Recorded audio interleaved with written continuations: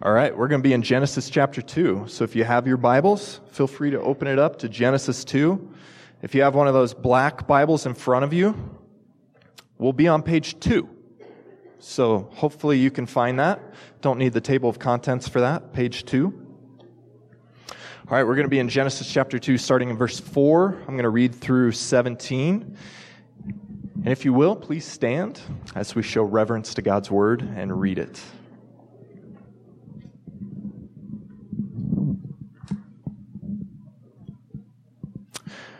These are the generations of the heavens and the earth when they were created, in the day that the Lord God made the earth and the heavens. When no bush of the field was yet in the land, and no small plant of the field had yet sprung up, for the Lord God had not caused it to rain on the land, and there was no man to work the ground.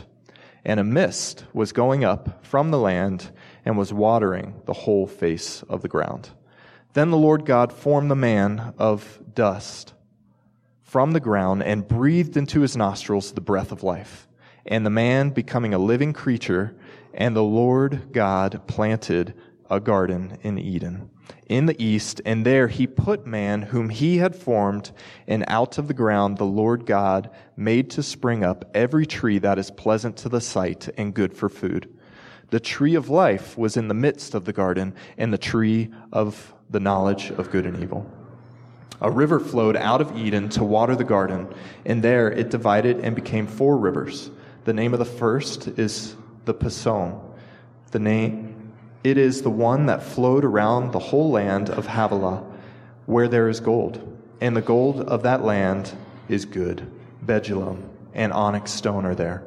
The name of the second river is the Gihon. It is the one that flowed around the whole land of Cush. And the name of the third river is the Tigris, which flows out of Assyria. And the name of the fourth river is the Euphrates. And the Lord God took man and put him in the garden of Eden to work it and keep it. And the Lord God commanded the man, saying, You shall surely eat of every tree in the garden, but of the tree of the knowledge of good and evil you shall not eat. For in the day that you eat of it, you shall surely die. This is the word of the Lord. You guys pray for me. Pray with me. Father, thank you for the word of the Lord. Lord, we live in a time where there are a lot of questions about creation and beginnings, and you have recorded it for us. You are the creator. You are the one who spoke, and this world and this universe came into existence. Lord, we're thankful for that. We're thankful that we get to celebrate baby dedications, that you are the giver of life, Lord.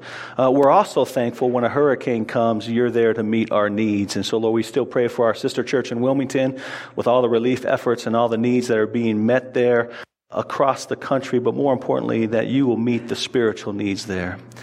That maybe many people have saw their homes and their lives go up in smoke, and they're saying, now what? And may you come in with the goodness of the gospel, that they see that this, the greatest gift that they need is your Son Christ, and with that comes many blessings.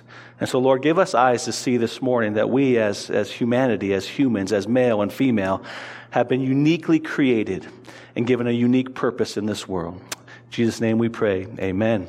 Guys, go ahead and have a seat. Before we jump into Genesis chapter 2, I have one other quick announcement. Daniel and Michelle are pregnant again. Yes. They got three little boys, and I'm sure the little boys are praying for that little princess to come right along, right? I'm sure they are not praying for a little princess. They're praying for another little brother, I'm sure. But yes, we're thankful for that. But yeah, we're in Genesis chapter 2. I'm going to start with a question. What is man? What is man? What is woman? When you hear the word human being, what pops into your mind? How would you describe what it means to be human? Today and throughout the centuries, there are a number of answers to that question. And let me highlight a few contemporary ones and see if you guys see a theme of someone describing what is man and woman. Mark Twain said this: man is the only animal that blushes. Carl Sagan said this: man is a transitional animal. He is not the climax of creation. Another said this, man is the only animal for whom his own existence is a problem which he has to solve. Did you guys hear a theme? Did you hear a word that was in all those statements? To be human, and according to these individuals, means to be an animal.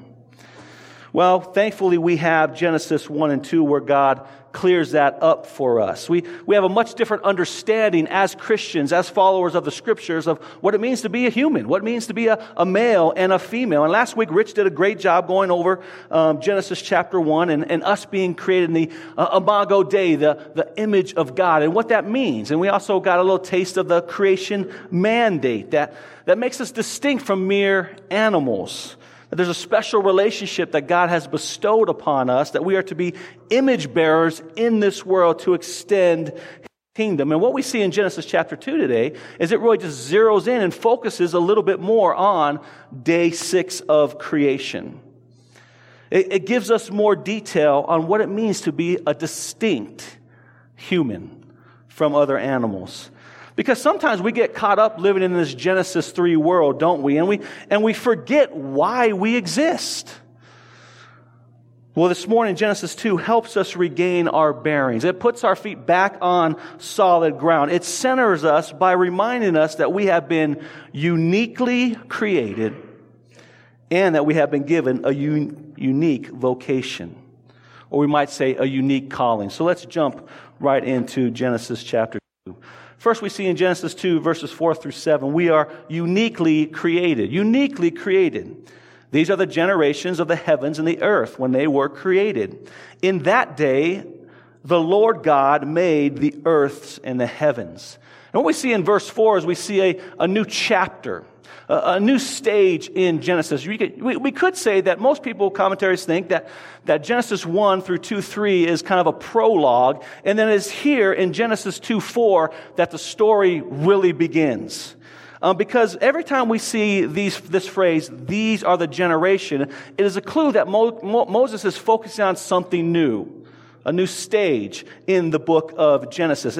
It appears 10 times, and this will be the outline which will help guide us through the book of Genesis, is this phrase, these are the generations. So the question is, well, what is the focus here? Moses, what is the focus here of this section? This section will go from 2:4 to Genesis chapter 5:1, where we see that phrase again. And what the focus is this. What happened after God created the heavens and the earth? That's going to be the focus in these next couple chapters. Well, what happened immediately after God created the heavens and the earth, and He called it very good? And so we see this is a new section. We also see something else. We are introduced to a new name of God. God has given Himself a new name here that we are introduced. Look at the verse again in 2:4. These are the generations of the heavens and the earth when they were created. In that day, the Lord God made the heavens and the earth. So here we're introduced to a new name. As we know in Genesis chapter 1, God was the focus. He was the creator of chapter 1. Some 35 times in 30 verses, his name was named. And the name there was Elohim. Every time you see that word God, it was the name Elohim. And what that word Elohim means, it's talking about His majesty, His supremacy in creation, His transcendence when relating to creation. It describes God's life-giving sovereign power. That's what the word Elohim means. But here we see Lord, and we see it's capitalized, capital L, capital O, capital R, capital D. So when you see that in Scripture, what is being pointed out is a new name. It's the tetragrammaton name of God. It's the name Yahweh or Jehovah. This is the name when it deals with God's covenant people. It's His name when He's in special relationship with His people, such as in Exodus chapter 3 when Moses is at the burning bush and he gets this call to go back and to free the nation of Israel from Egypt. And he's like, well, who shall I say sent me? And he says, I am. It's the covenant name of God. It's Yahweh. It's Jehovah. And so here we're introduced to the new name. And when we're introduced to this new name in Genesis 2, it makes and sparks a beginning of a new covenant. A covenant between humanity and the Lord. Especially we'll see that in 2:15 in just a couple moments. But first we need to see that we are uniquely created in verses 5 through 7. So look at verse 5 with me. When no bush was in the field and was yet in the land, and no small plant of the field had yet sprung up, for the Lord had not caused it to rain on the land, and there was no man to work the ground. Verse 6 says there was a mist that was going up from the land and watering the whole face of the ground. That's a cool little detail in there. God had his own built-in sprinkler system. This mist. The crossing has Eric Bros and ABS systems to make our grass green. God had his own little mist coming up from the ground. But verse 7 is the focus. Then the Lord God formed man from the dust of the ground and breathed into his nostrils the breath of life, and man became a living creature. Now we read that, those of us who have been in church forever, that's like, oh yeah, God breathed into man, he created us from dust. But I mean, really, when we stop and think, words cannot do justice to what is happening in Genesis chapter 2. How man was created. The first observation we see is that man didn't evolve from any kind of animal or any kind of some human like Cro-Magnon man. No, the Lord God formed man distinctly from the dust of the ground. This is the physical material in which God used to fashion man. It was dust. And later on in Genesis chapter 2, we see that God gives the man's name, and he names him Adam, which just means red. If I was God, obviously, and I'm not, and I created man from dust, I'd probably keep it simple and just name him Dusty, right? I mean, right? You're created from dust, you just might as well name him Dusty. But I'm not, so therefore his name's Adam, right? All right. Well, the word dust can mean clay or mortar or ash or earth or ground. I mean, no one really knows exactly what kind of dust was used to form because no one was there. But again, the point is not what we are made of, but how the Lord formed us. That's what's on display there. How the Lord fashioned us. And Moses highlights two verbs in man's creation, that we are formed and then he breathed life into us. So first, let's look at that word formed. It means to fashion, to frame, to create, to put together. And here it's the Lord God is being depicted as an artist or as a potter who sculpts or paints a picture or sculpts the man. We are the outcome of God's creative design and his power. My dad is a professional artist. He's a surrealist. He has shows in New York and Boston. You guys have probably never heard of Michael Santini and ours because he's still alive, right? You know, you hear of artists when they die. That's when they become famous. But I remember, and there were times where he would, on Christmas Day, he would, have to put together the toys that we had. He had to put them together. But this isn't what's being described here. It's more that when I would see my dad go and start to paint, the creative juices, we will say, started flowing. His passion, his strokes of the paintbrush with incredible precision. The time he spent on the detail of a painting. I mean, it was incredible. He was like in a different world. And this is what we see here. This is what's being described as God here. That as he forms us, he's taking careful time. He's giving us specific details. He's forming us in a way that is incredible. That's incredibly complex and beautiful. As we look around, we see that we are humans, but we all look different. We have different designs, different hair color, different eye color, different physical features. You know, as we've gone to the crossing and we've talked about man and God's incredible creation, we've pointed out a number of incredible statistics. And let me just give you a couple more about you, about your body. First, this is an incredible thing. Did you know that 25% of your bones are in your feet, right? 25% of your bones are in your feet.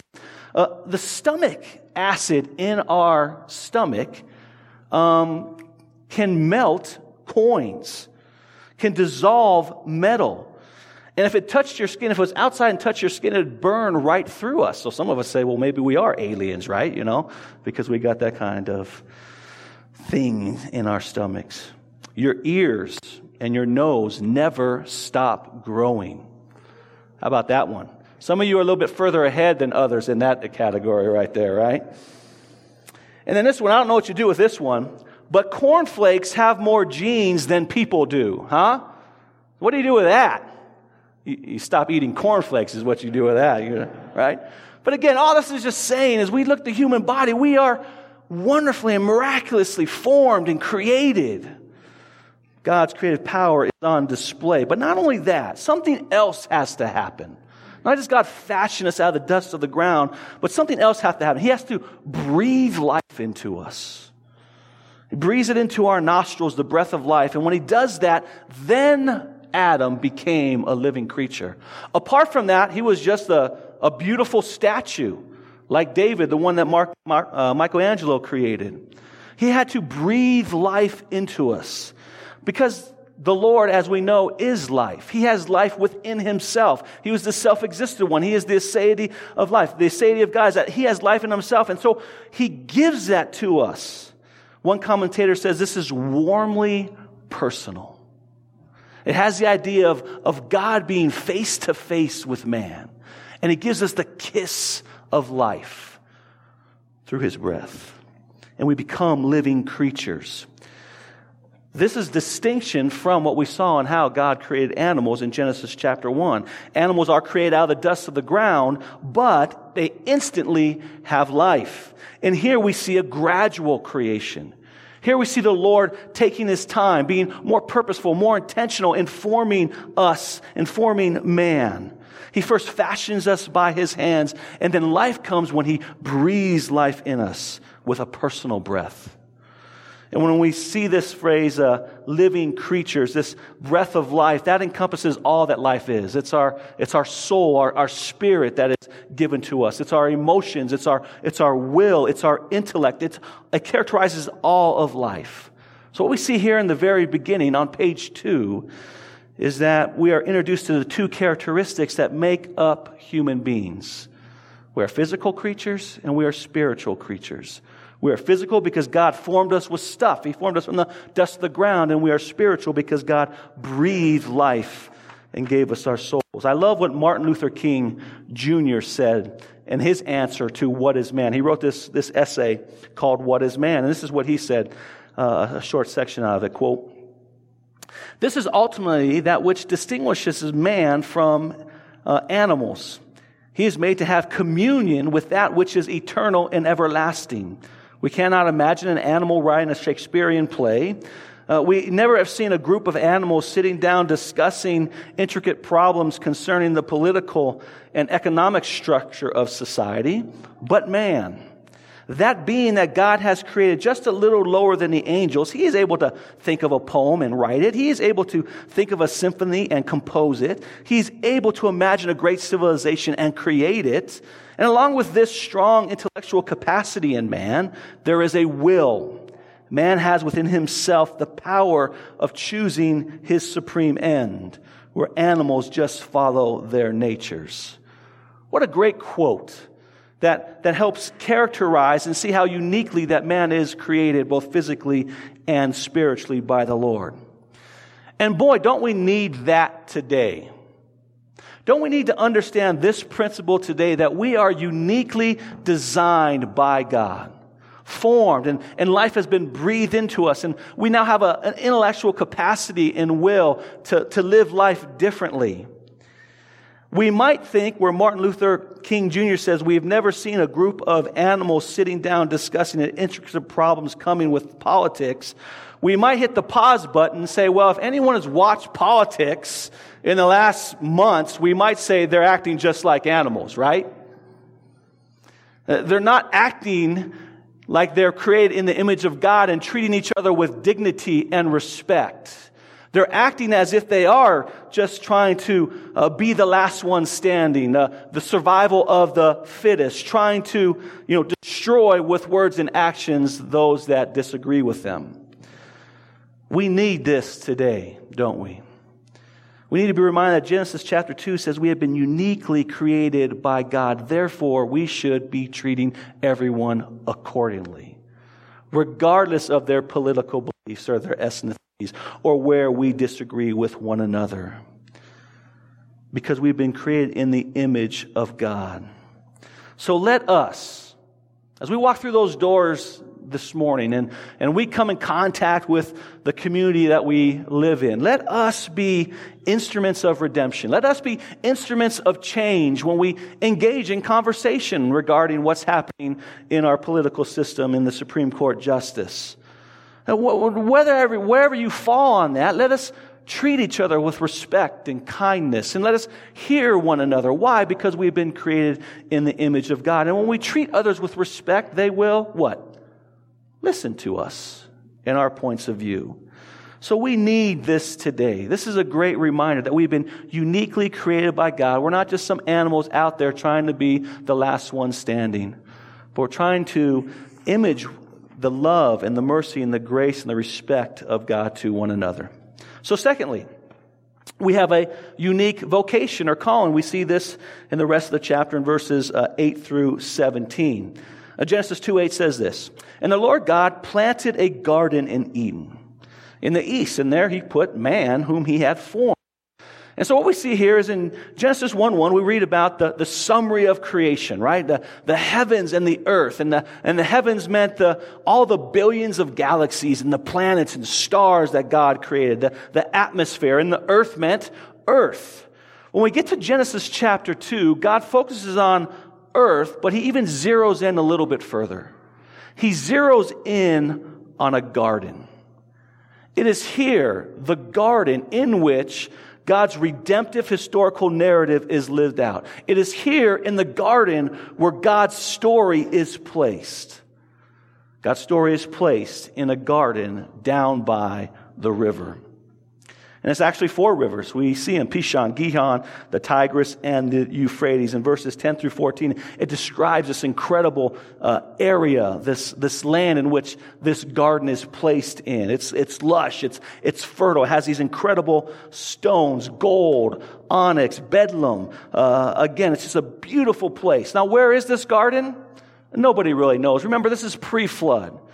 It's probably in the area of the Mesopotamia River Delta, basically modern-day Iraq. Somewhere in there, underneath all the earth, is the Garden of Eden. But again, the point is not where is it, it's what's in it. You see, this is a beautiful garden. The Eden means paradise. It equals pleasure. But it's more than just a beautiful piece of farmland that is satisfying to the eyes and to our soul. Other places, the garden has another name. It's known in Genesis 13 as the Garden of the Lord. In Ezekiel, I think 28 and 31, it's called the Garden of God. Why is it called that? Because it is here, in this garden, where God first dwelt with man. It is here where his presence is. He's created the world, but he specifically planted this garden to dwell with man. What we see here is the first beginning of what's called the temple. The temple, as we trace throughout Scripture from Genesis through Revelation, is the place where God dwells. And here we see God dwells in the garden. And that's what makes this so awesome and so amazing, that the living God, the Creator who spoke and created Adam out of the dust of the earth and breathed into him, is now walking with him in the cool of the day, in this place, in this garden. And Adam could have fellowship with the Lord without hindrance. What an incredible thought. This is the garden of the God. Garden of God. And it's here in this garden where man receives his unique calling, his unique vocation from the Lord. You see, we looked in Genesis chapter 1, we saw that the animals and the birds had a calling. They were to eat, sleep, and procreate. That was their calling. We see that in Genesis chapter 1. Well, man also has a calling, and a part of that is eating and sleeping and being fruitful and multiplying and procreating. But it's much more than that. It's a greater calling. It's a deeper calling. It's a greater vocation. It's both physical and spiritual. Yes, again, it has to do with eating and sleeping and procreating, but it has to do with subduing the earth. It has to do with taking dominion and managing the creation, as well as working it and keeping it. We see in Genesis 2:15, this mandate is given within a covenant. Covenant is a special relationship between man and God only and specifically. God doesn't make a covenant with the animals or the fish of the sea. No, this is only a special covenant made with man. And throughout the Bible, here's another beginning stage. There's 7 major covenants throughout the Bible. This is the first one we see. And they're broken up into 2, the covenant of works and the covenant of grace. And we'll see both as we go through the book of Genesis. The good news now is in the New Testament, we live under what's called the New Covenant, which is a covenant of grace that has been promised and fulfilled in Jesus. But those that are reading this in Moses' day, in Moses' context, remember he's writing this to the people in the nation of Israel. They would have read Genesis 2:15 through 17, and they would have immediately thought of, this is a covenant. This is a covenant between the great king, the greatest king, the Lord, and the lesser kings, his adversaries, humanity. This is what a covenant is and kind of the markers of a covenant. There are 2 kings. There's a greater king and a lesser king. We call it the lesser king in Genesis 1, the viceroy, or a vassal king. It's a ruler exercising authority on behalf of a sovereign. And what happens is the greater king comes to this vassal king or this viceroy and says, I'm not going to destroy you, but here are some agreements. And they come to terms in these agreements, and he says, if you keep these agreements, the greater king, I'm going to bless you. I'm going to be a blessing to you. But if you break them, if you rebel, then I'm going to destroy you and you will get judgment. So those are the markers of a covenant. So let's read Genesis 2:15 through 17 and see if you don't hear those markers. Verse 15. The Lord God took the man and put him in the garden of Eden to work it and keep it. And the Lord God commanded the man, saying, you may surely eat of every tree in the garden, but of the tree of the knowledge of good and evil you shall not eat, for in that day you shall surely die. Did you guys hear those characteristics of a covenant in there? This is what Michael Lawrence says. He says this. He says, this is the initial covenant made with Adam in Genesis 2. As Romans 5 makes clear, he entered into a covenant as a representative of the entire human race. Its blessings and cursings would fall on all of us. The blessing was implied, the promise of eternal life. The curse was death. The stipulation was to refrain from eating from the tree of the knowledge of good and evil, as well as working and guarding the garden. That was the covenant that was made. Now, the one thing I want to kind of point out is that sometimes we read these gospel narratives because we're so familiar with them in a kind of a truncated or compressed view. But right now we're in Genesis chapter 2. We're not in Genesis chapter 3, right? We're in Genesis chapter 2. And what we want to see, I think Albert Moore points out correctly, is that Adam at this moment, and we're not sure for how long, was executing and walking perfectly, obeying the covenant perfectly. He wasn't sinning. He wasn't rebelling. He was following the commands of the Lord perfectly. He was not tempted by this tree that's called the knowledge of good and evil. It seems. That doesn't happen until Genesis chapter 3 when the serpent comes. It seems that Adam is just living life and loving the Lord. He's loving the fellowship that he has with God. We see the goodness and the blessing from the greater king, the Lord God, to Adam. Why? Because Adam is obeying perfectly. So we got to be careful not to collapse the narrative because we all do this so quickly. And what we really want to point out here is we want to see the goodness of God. We want to see the goodness of the garden as a good gift. And when we see the rhythms that we talked about in chapter 1, when we see that when God speaks and his commands are obeyed, there is blessing. There is fruitfulness in our lives. This was the covenant. Adam is perfectly content with all the gifts that the Lord has given him. He's perfectly content of seeing all these wonderful trees and vegetations. He's perfectly content by eating fruit all the time and not Torchy's tacos, right? As Rich said last week. You guys didn't get that one last week. I was like, oh man, how you guys not get that one last? That was a good one, Rich. All right. But we see that even Adam gets to eat the fruit from where? The tree of life. Think about that for a second. Adam gets to eat the fruit of the tree of life. What kind of fruit must that have been, right? Man, to me it has to be either a pear or a plum. Who's with me, right? Pear or the plum? We got any of those guys in here? No? All right. Now, we want to remember this tree of life. It comes up quickly again in Genesis chapter 3, but then we won't see it until Revelation chapter 22. But here's the cool thing about this tree of life. You know, like I said, we wonder what that fruit might be. Well, guess what? We will know what that fruit will be, because we will not only see the tree of life in the new heavens and the new earth, but we will also get to taste it. Isn't that cool? This tree that's in the garden will also be in the New Jerusalem. Revelation 22:2 says, in the New Jerusalem there will be the tree of life, with its 12 kinds of fruit, yielding its fruit each month. So I'm pretty good. We're going to have a pear and plum in heaven, all right? So we're good there. It's going to have 12 different kinds, all right? So your fruit might be in there as well. How cool is that? How priceless is that? That here is this tree that Adam got to enjoy in the garden that one day we will get to enjoy. The tree of life. That's awesome. But what I want to do is kind of refocus our attention back on Genesis 2:15.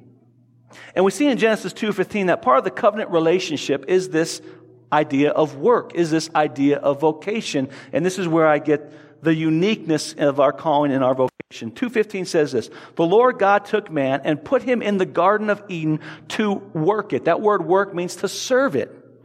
To work it, to serve it, to cultivate it, and to keep it. That means to protect it.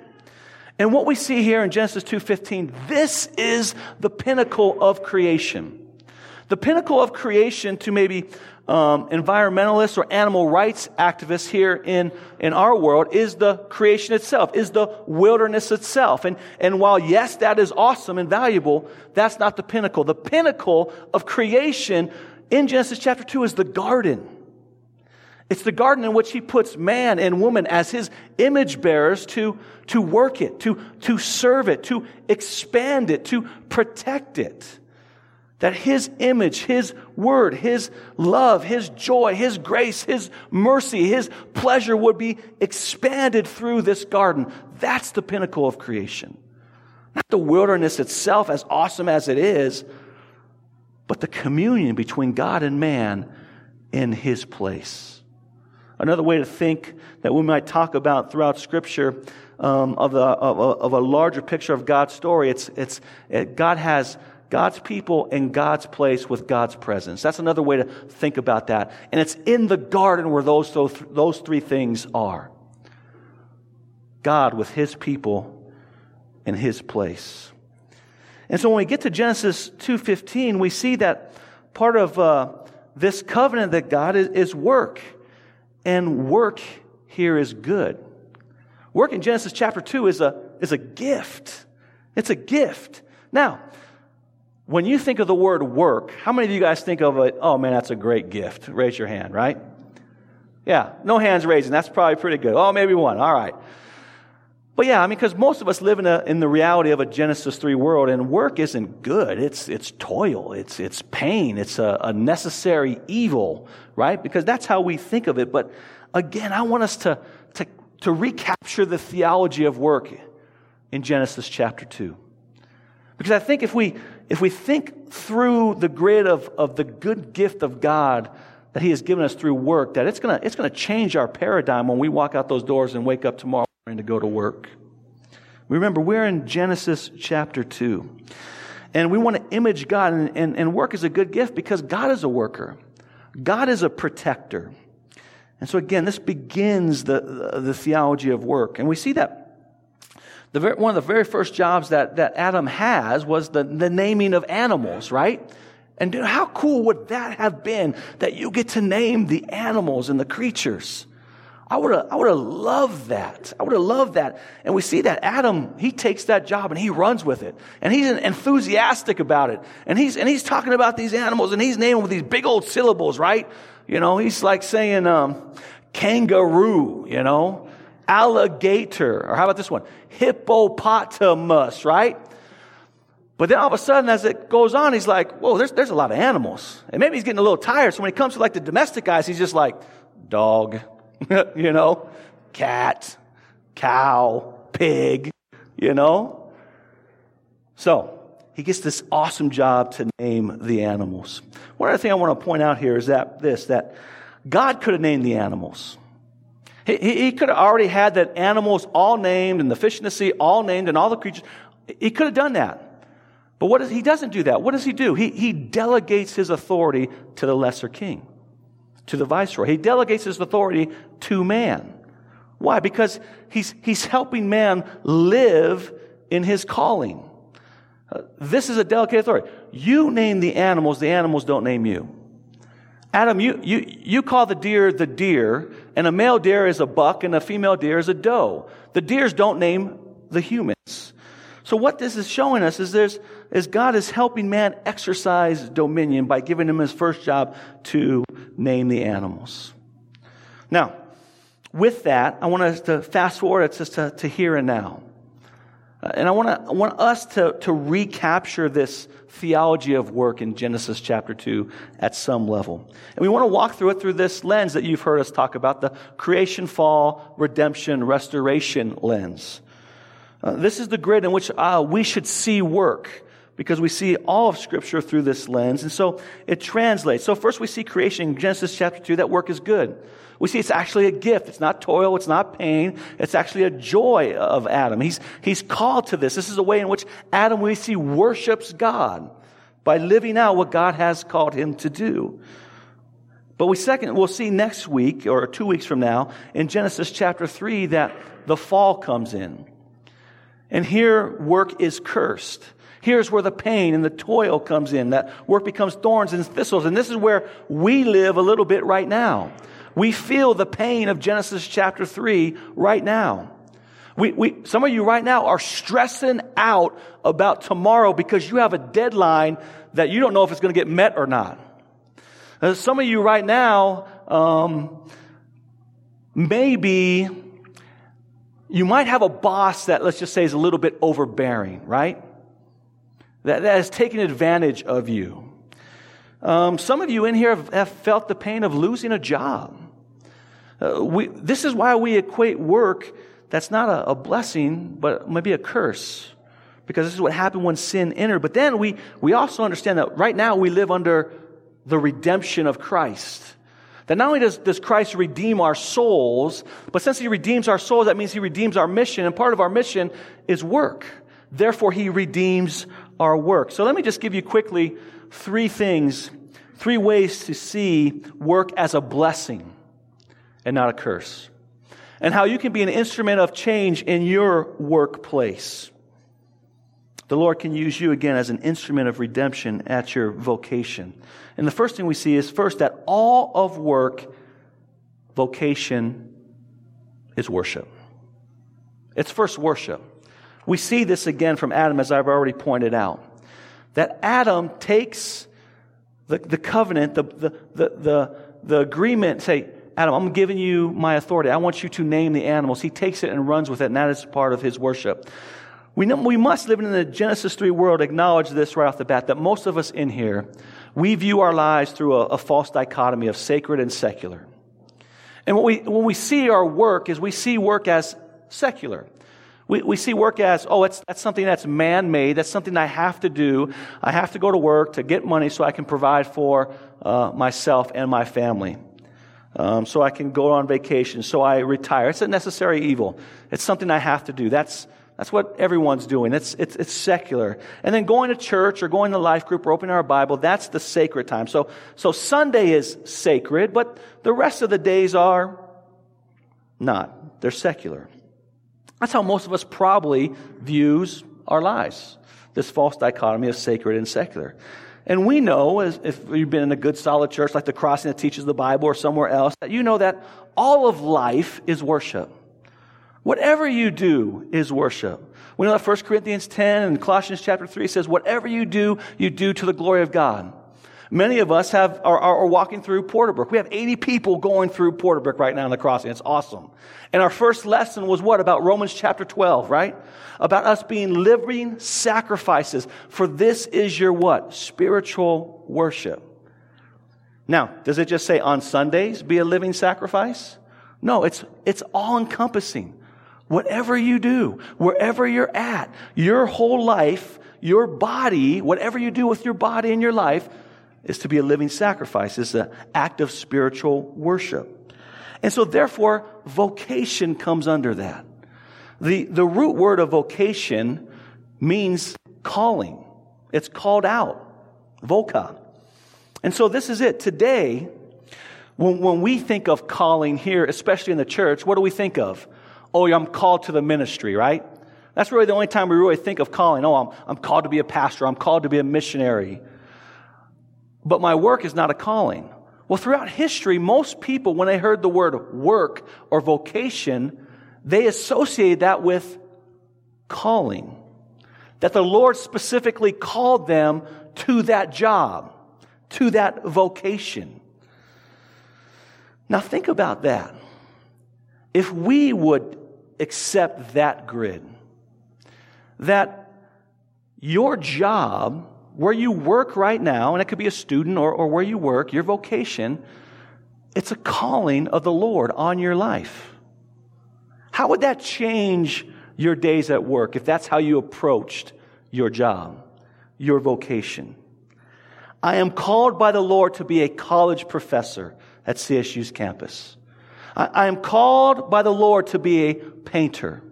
I am called by the Lord to be an engineer. I'm called to be the Lord as a hairstylist, as a stay-at-home mom, as a body man, as a car mechanic, as whatever your calling is. God has called you and put you there. Therefore, it can be and should be an act of worship.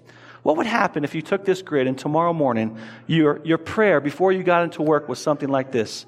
Lord, I know you have called me to this job and this vocation at this point in time. Lord, it is my prayer that when I walk in here, that your will be done on earth as it is in heaven.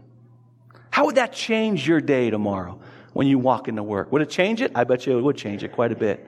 And I actually think that you would see your work not as toil, but actually a gift from God in which you get to worship Him. And we see this again with Adam in the garden as he is following the commands of his boss. Secondly, we see work is community. Work is community. Not only is it worship, but work is community. I love how one defines it as this. He says, when someone asks, what do you mean by that, work is community? He says, this is what I mean. What I mean by that is that work is done with others and it's done for others. That's what work is. It's done with others and it's done for others. And the Lord says it's done for community. And that is a massive principle in Scripture. See, at the Crossing, we have this saying that we want you to take the gospel where you live, work, and play. Right? Those communities, those are the three groups that we identify as your community. Where you live, where you do life, where you work, and where you play. And again, what would happen if you view tomorrow when you go to work, wherever that may be, as have an opportunity to walk in community and be a blessing to my coworker? I mean, first and foremost, we work with people and we use their skills and they're there to create a project or do whatever that is to do. And when we go to work, first thing we want to do as Christians is do our best possible job. We want to be the greatest workers in that company. If they have an employee of the employee of the month, that you as Christians, that me as Christians, we should be in the running for that every month because everything we're doing working for the glory of God. But secondly, the people you work with are longing for community just like you long for community and I long for community. We all want to be a part of a group, and work is a part of that. So what would happen is if you would walk in there and not just do the job, but know that you're there for something even more important. It's that person, that coworker that you work with, that you have been put there by God to help him experience a little taste of the garden. A little taste of community through your actions.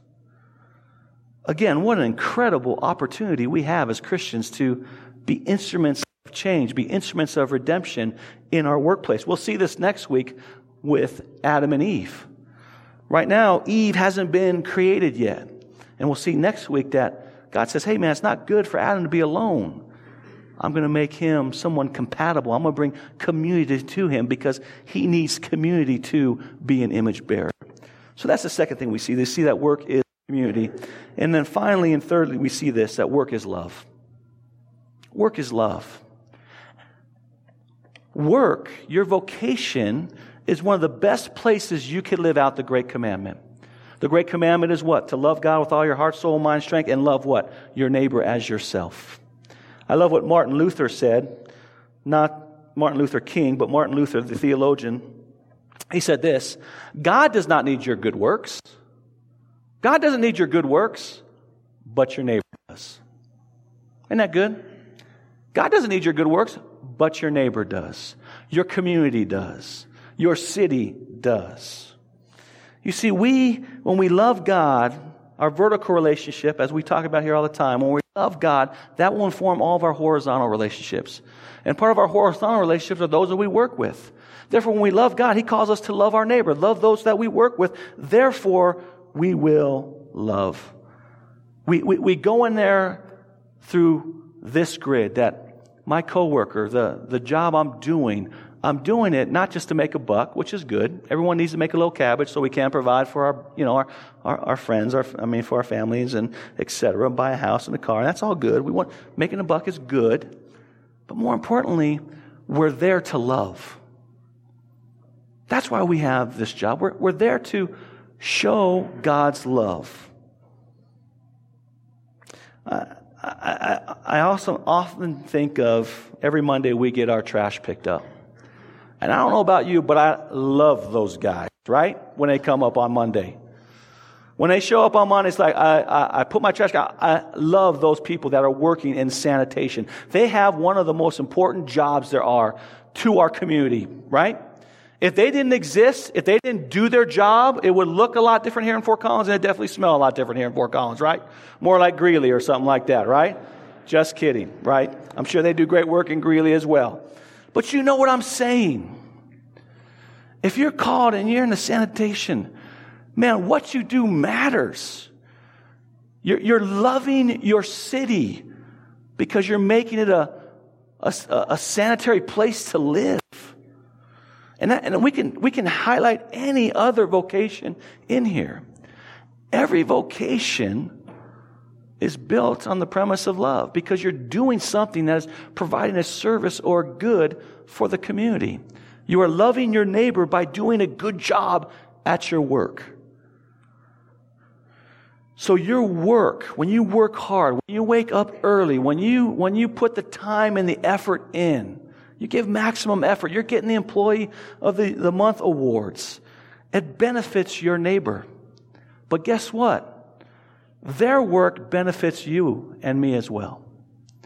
And man, if that is our view on work, how much better is Fort Collins or Northern Colorado going to be? So as you and as I approach work tomorrow, approach it through the lens of Genesis chapter 2 and the goodness of God. Approach it first and understand that you have been uniquely fashioned and formed, and you've been given life and these faculties of intellect and will and love that the animal kingdom doesn't have. And use those to bless one another in your conversations. And secondly, be reminded of the unique calling that you have on your life. That wherever you work, you can bring the love of God there. That you can worship God there and be an instrument of change. Man, do you see how relevant Genesis chapter 2 is with us today? Adam had this perfectly with God. Now, we know that Genesis 3 comes and that there's sin and we're waiting for the Lord to come back. But right now, we can still impart a little bit of the garden in a Genesis 3 world because we have the Word of God. We have the Spirit of God. And then we have the mission of God. And we are now still His ambassadors, His viceroys, to be image bearers of God and to work and to extend His kingdom on earth. So let's do that tomorrow. Let's do that as soon as we walk out those doors, but in particular tomorrow as we wake up and attack Monday.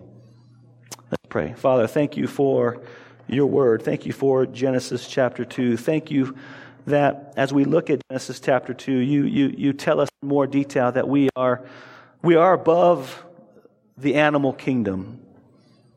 and we're a little bit below the angelic realm, as Psalm 8 says.